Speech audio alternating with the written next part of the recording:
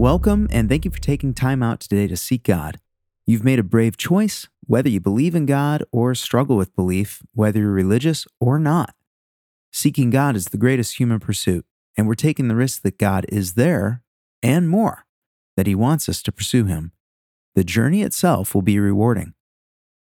In the time we have together, we'll worship, and we do this by praying, reading scripture, and reflecting. This is your time to seek God. I'm only here to help. If you're able, free yourself of distraction. Calming our minds and bodies is not only relaxing, but it reminds us that we are limited and that a non-physical God is sought in non-physical ways. What matters most is that this time is special and set apart. So once you're comfortable, let's begin.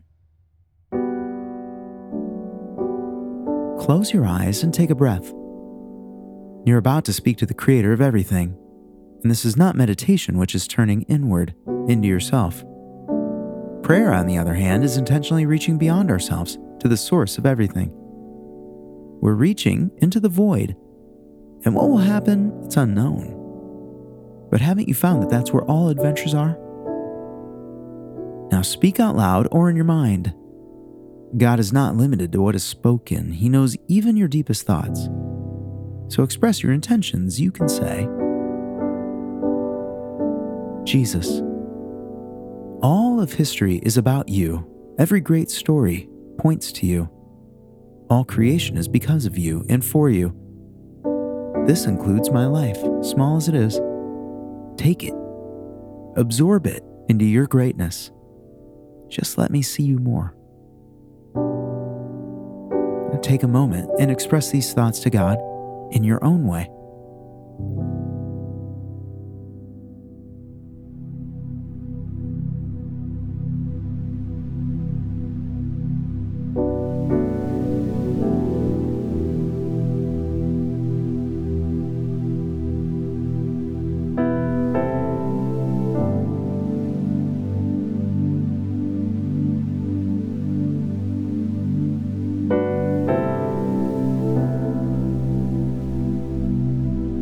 And now we'll read scripture because we believe that God has communicated and has revealed Himself to people who have written their experiences for our benefit. We don't have to understand it, and we won't, and we don't have to be Bible scholars, but it is important that we receive it and believe that God communicates.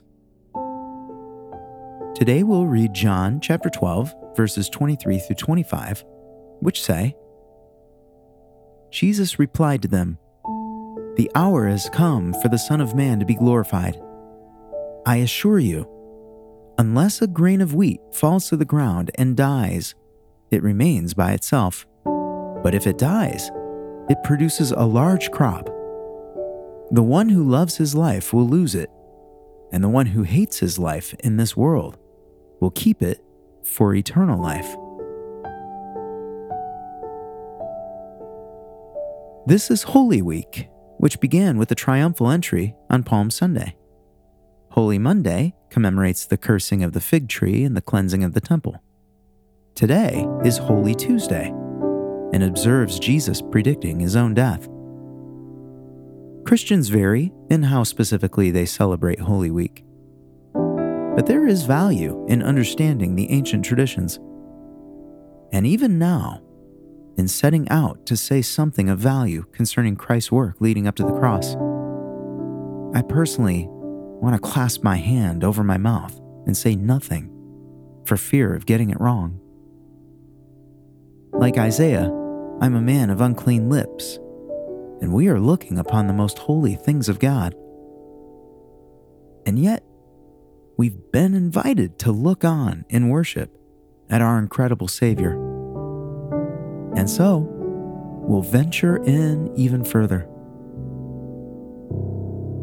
Jesus had become infamous, and His entry into Jerusalem, especially around Passover, had created quite a stir. Some Greeks wanted to see Him, but when asked if they could, Jesus seems to answer a question that no one asks and says, "The hour has come." Jesus predicts His own death.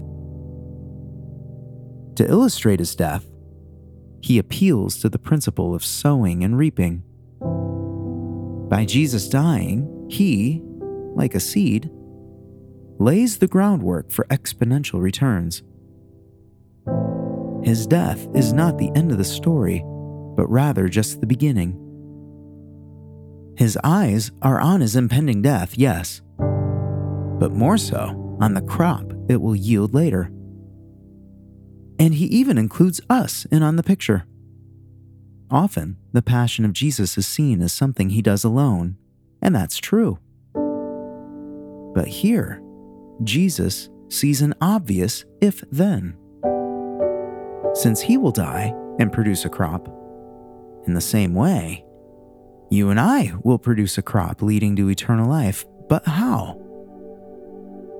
By hating our lives. This passage has often disturbed readers, and understandably so. Let's not attempt to soften the blow of his words. But let's also consider, did Jesus hate his life? Did he want to lose it? No. He asked that the cup of suffering would be taken from him if possible. Jesus never had a death wish, but he passionately wanted to redeem people and please God and accomplish his task and fulfill Scripture and reconcile all creation. You could say these far outweighed his all-too-human instinct for self-preservation, and in the same way, we are invited to participate. In the suffering, yes, but far more in the glory. Jesus, you amaze me at every turn. I've seen you suffer, and I've seen some of the return. I want to see more. I hardly even know what I'm asking, but I want to play the role you have for me in it. Take a moment and express these thoughts to God in your own way.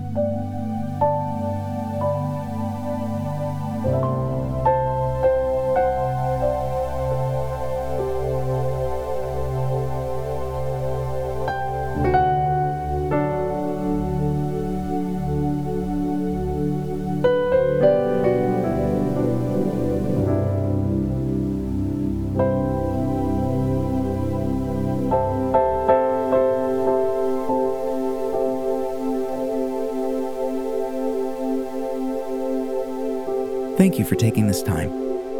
Feel free to stay here as long as you like. May God bless your day, and I look forward to being here with you again next time.